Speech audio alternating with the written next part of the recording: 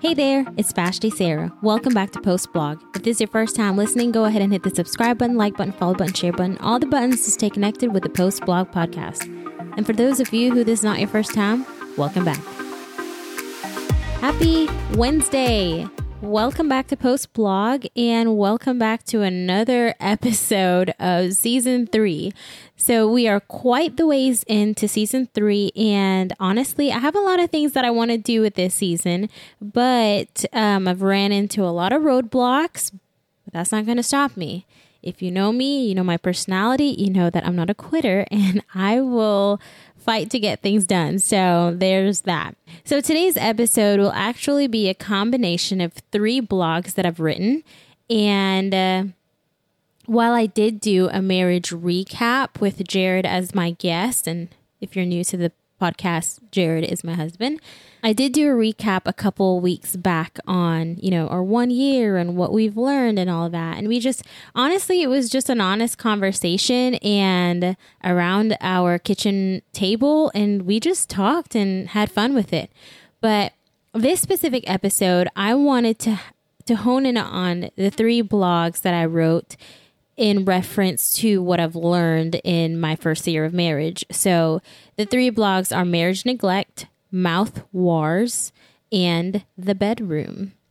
And I just want to dive in a little bit more into those blogs, especially for those of you who haven't read it, because I have heard, and I appreciate the honesty here, to be honest. I appreciate those of you who have been quite honest with me, letting me know, Vashti, I don't read your blogs. I listen to your podcast. So I look forward to your podcast because I like the topics that you write about, but I just don't want to read about it. And I get it. I understand. And that's one of the reasons why I came up with the idea of Post Blog is because of one of my brothers who wants to support me, but they don't like to read. So Post Blog is after I write, I talk about it. Alrighty, enough of the rambling. Let's get into what we're going to talk about today. All things marriage, but particularly what I learned in my first year of marriage. My first year of marriage, I learned to not neglect myself, not neglect my relationship with Christ, and not to neglect my husband. So there's 3 different things in that marriage neglect. Don't neglect God, don't neglect yourself, don't neglect your husband. And it all boils down to not neglecting God, because if you neglect God, all the other areas will suffer.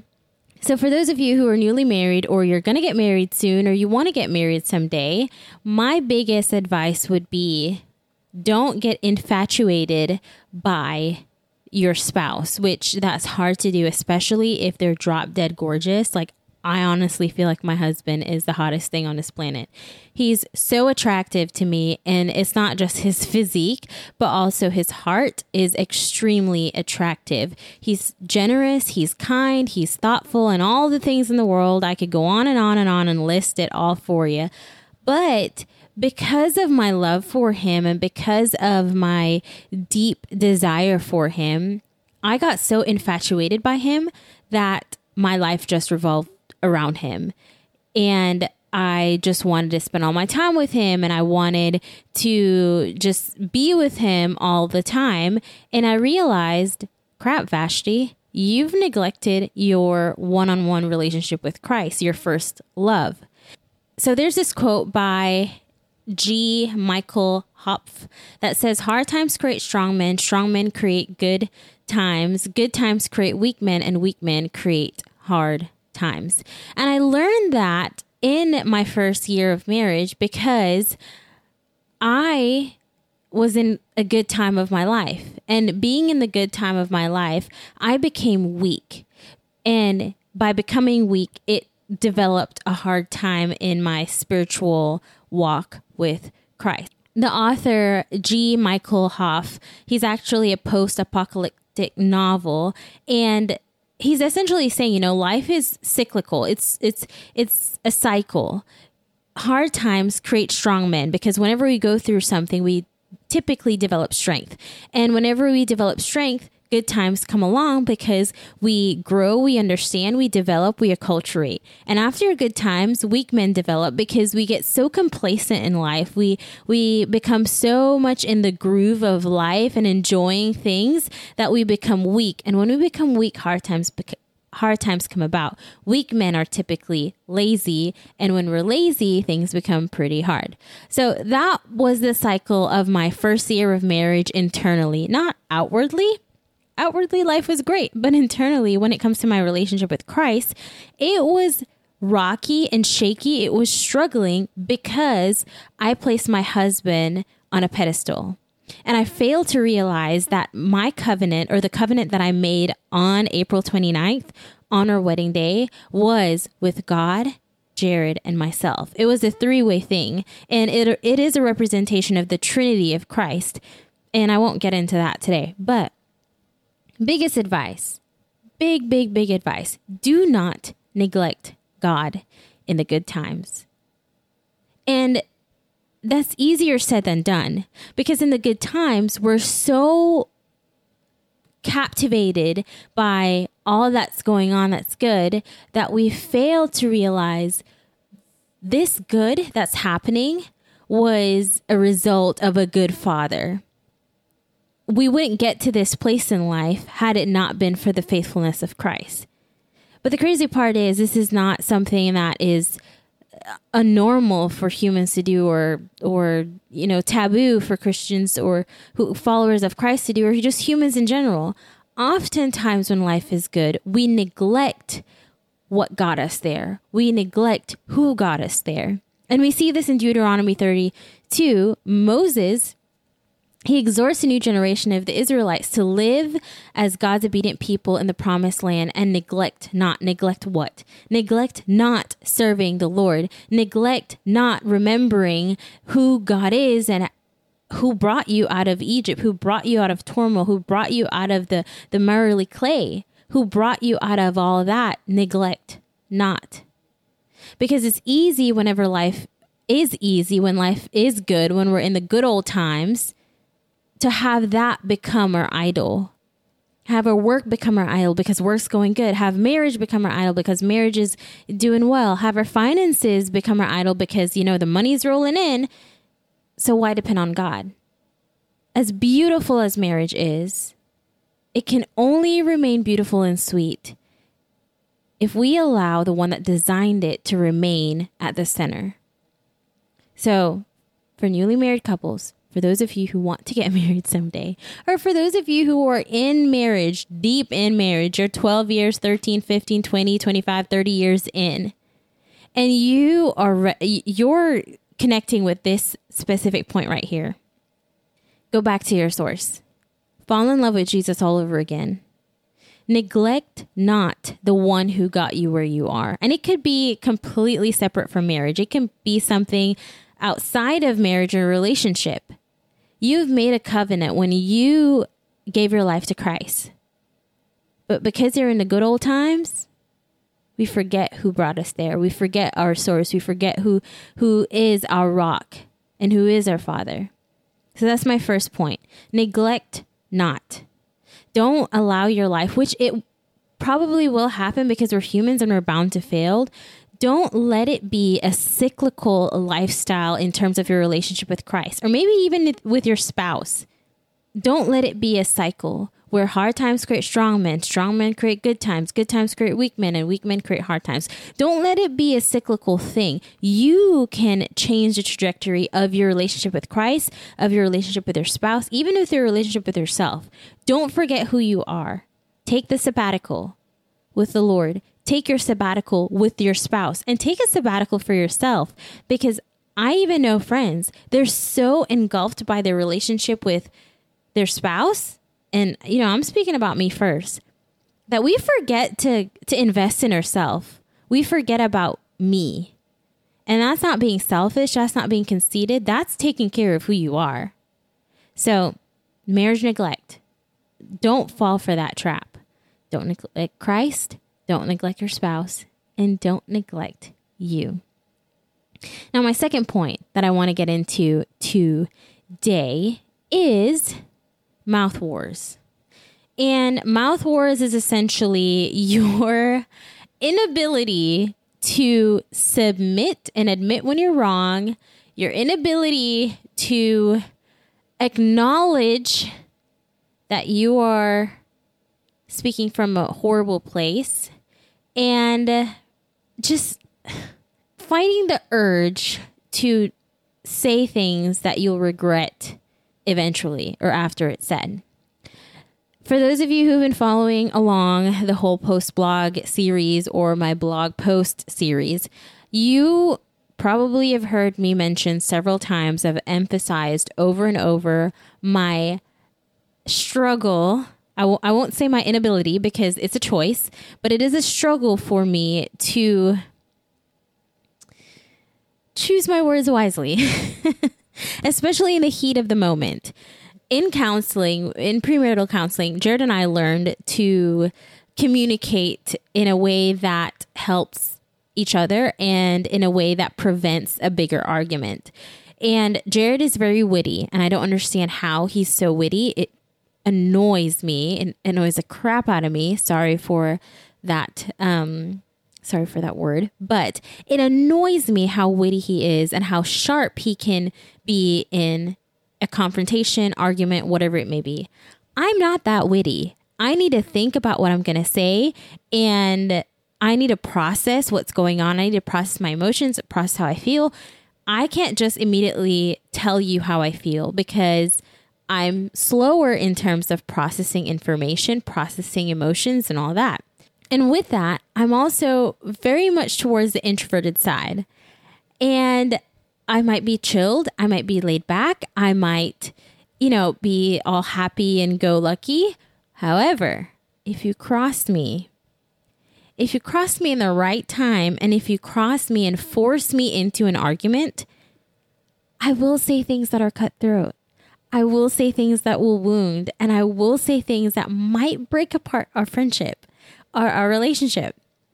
But I'm learning, I'm human, and it is what it is. It is a battle, and I've gotten a lot better. And I'm not just saying that for me. My husband has told me, Vashti, you've gotten way better.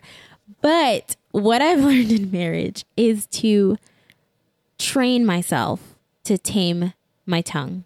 The Apostle Paul writes in Ephesians 4, verse 29, he says, "Let no corrupting talk come out of your mouths, but only such as is good for building up, as fits the occasion, that it may give grace to those who hear it."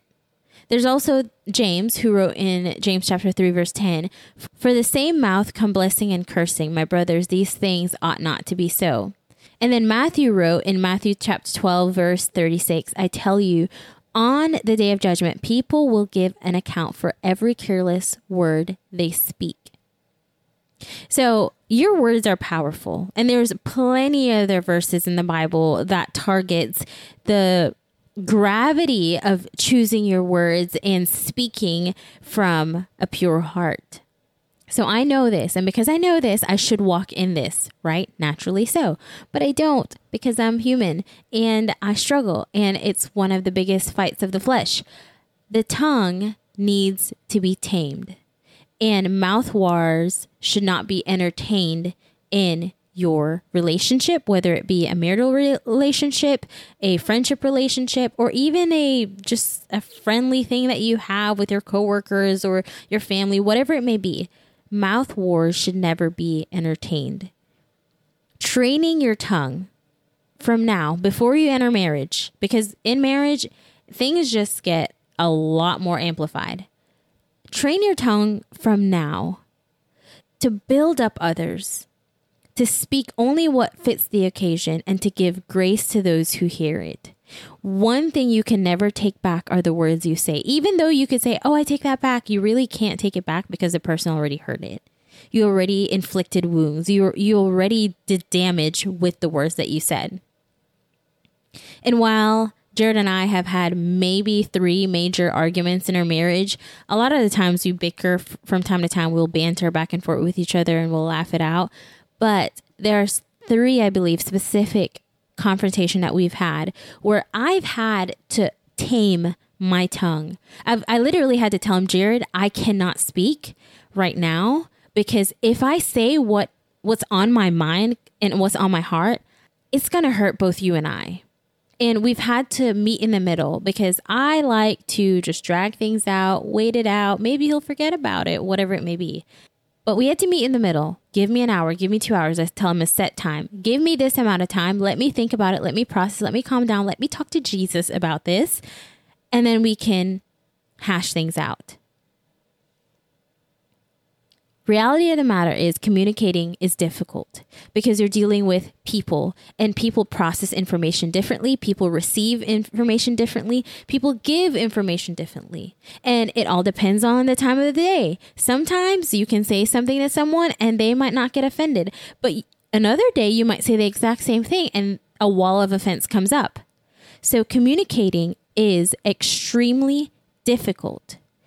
But in communicating, we should choose our words carefully, especially in heated confrontation, especially when you're trying to resolve conflict. We should choose righteousness and holy speech. And the only way we can choose that is if we actively practice that. And in confrontation and in communicating, be okay with apologizing, admitting when you're wrong. And don't bring up things from the past. And that's one of the key things that the apostle mentions in Ephesians 4. He says, choose words that fits the occasion. Don't bring up the past. Don't bring up things that don't need to be involved in this specific confrontation right now. Focus on what you're talking about and let it be as such that's building up, that's graced from your mouth, and that doesn't tear down the other person. Bottom line is, when you're communicating with your spouse or with your family or whoever it may be, let it come from a pure place in your heart. And if you need time to just back it up a little bit, think through what you're going to say, process, your emotions, communicate that. It's okay.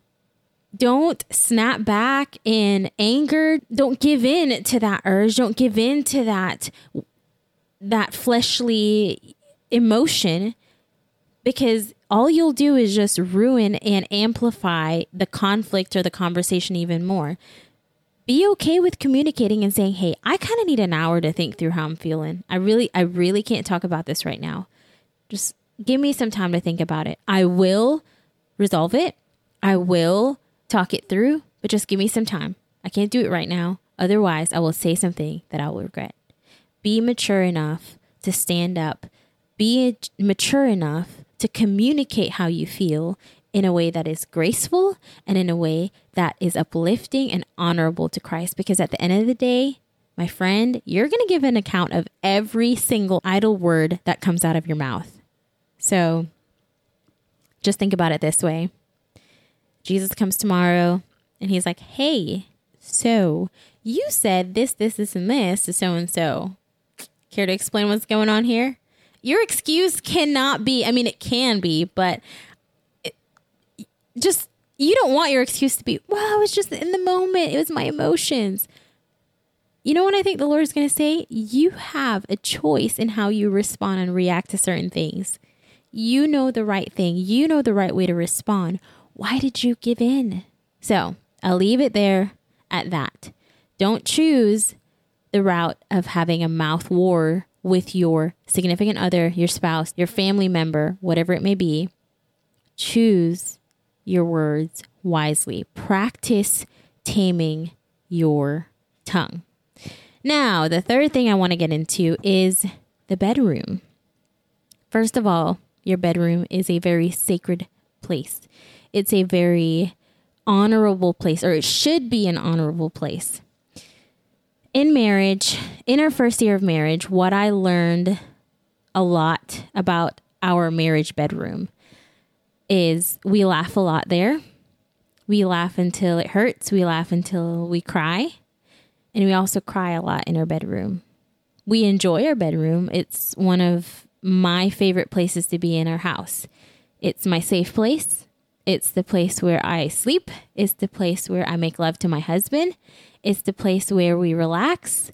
And it's the place where we also have very, very hard conversations. It's the place where I have very hard conversations with Jesus. So In our bedroom, one of the most romantic and intimate moments I had was not with just Jared alone. It was Jared, myself, and God. And that's when I realized that our bedroom was our Gethsemane. It was our version of the Garden of Gethsemane.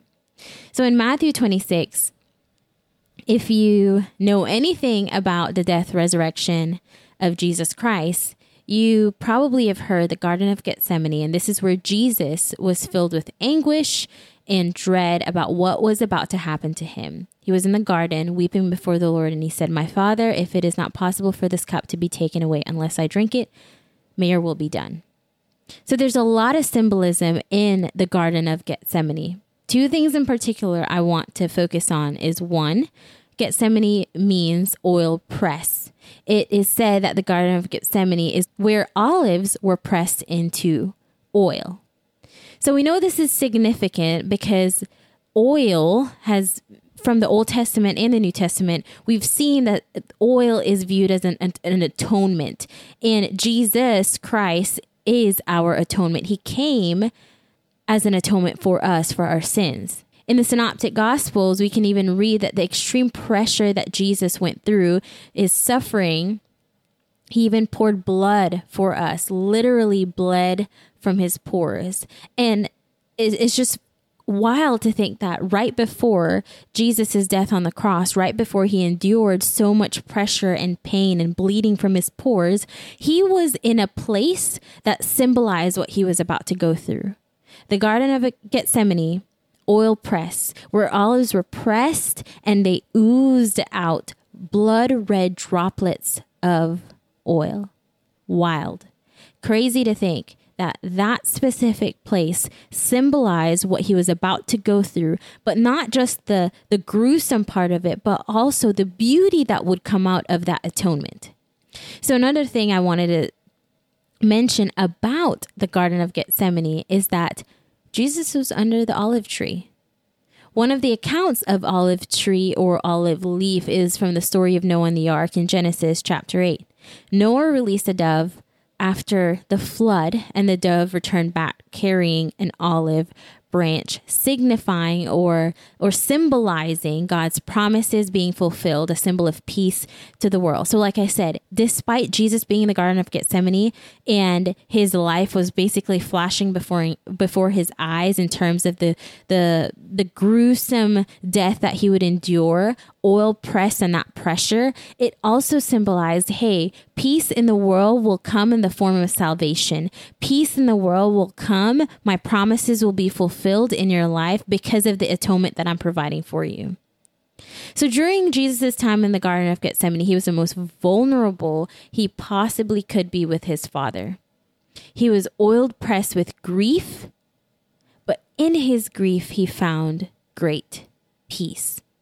And that's what Jared and I found in our bedroom, that in our safe place, in our bedroom, doors closed, we can join hands and pray to our Father. We can pray to our Father and say, Lord, this cup that you've given us, whatever it may be, help us through it. In our bedroom, we can cry ugly tears. We can laugh with joy. But in our bedroom is where we found tremendous peace. There are many times in the early part of our marriage where we've been praying for family members, praying for a miracle for certain individuals, grieving over those who are hurting. And then of recent, we've just been going through some crazy transitions that I'll probably share later on this year, but just praying before the Lord and crying out, saying, God, help us. Lord, give us some type of direction. Father, please just give us your peace. Our bedroom has become our Garden of Gethsemane, where great anguish we've poured out to the Lord, but also great peace we've received. I want to encourage you to create a battle room in your home and allow that to be your Gethsemane. Don't neglect Christ. Like I said, that's the biggest point of this entire podcast. Don't neglect Christ whenever you're going through times of trouble. and whenever you're going through times of great joy. But in your times of trouble, remember that Jesus laid the platform for us. He laid the foundation for us. And he said, hey, look, in that Garden of Gethsemane, where you're oiled pressed, where you're bleeding out your heart to Christ, where you're bleeding your heart out to your Father, also understand that in that Garden of Gethsemane, there's great peace. There's great liberation. There's great joy. When we give up our way for God's way, we're not battling alone anymore. Jesus showed us what obedience looks like. Obedience even to death on a cross. And what that obedience brings. Great freedom.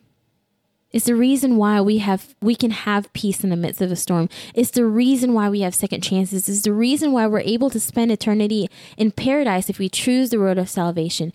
Jesus' obedience took the posture of not personal will, but rather the will of God. So my challenge to you is, in your grief, in your struggle, whatever you may be going through, whether you're praying for a family member, whether you're going through some crazy transition like Jared and I have been going through, whether it be you're just tired and you're overwhelmed and you're just over it, create a Gethsemane in your home where you can cry out before the Lord and say, God, this is what I'm going through. If it be your will, take this cup from me. But if not, give me strength. Give me perspective, give me hope, and help me to remember your faithfulness. Sometimes that's all that I pray for in my devotion. When I'm praying, sometimes that's all I say. Lord, help me to remember your faithfulness. Help me to remember the times where you showed up. Help me to remember the times where you have been faithful and good. Because sometimes life can be just so messy, ugly, overwhelming, and stressful that we forget all that God has done for us. So my prayer has been simple. Lord, help me to remember. Help me to remember that you're good. Help me to remember the time that you healed me. Help me to remember the time that you showed up with the finances. Help me to remember the time that you saved that family member. Help me to remember in my Garden of Gethsemane. So that's what I want to leave y'all. Do not neglect Christ, yourself, or your spouse. Fight the urge to engage in a mouth war and create a place that will be your Garden of Gethsemane, where you can be the most vulnerable with Christ and with your spouse. That's it for today, guys. Thank you for joining me on Post Blog. Don't forget to hit the subscribe button, like button, follow button, share button, all the buttons. Stay connected with the Post Blog podcast. Same time, same place next week. I love y'all. But remember, God loves you most.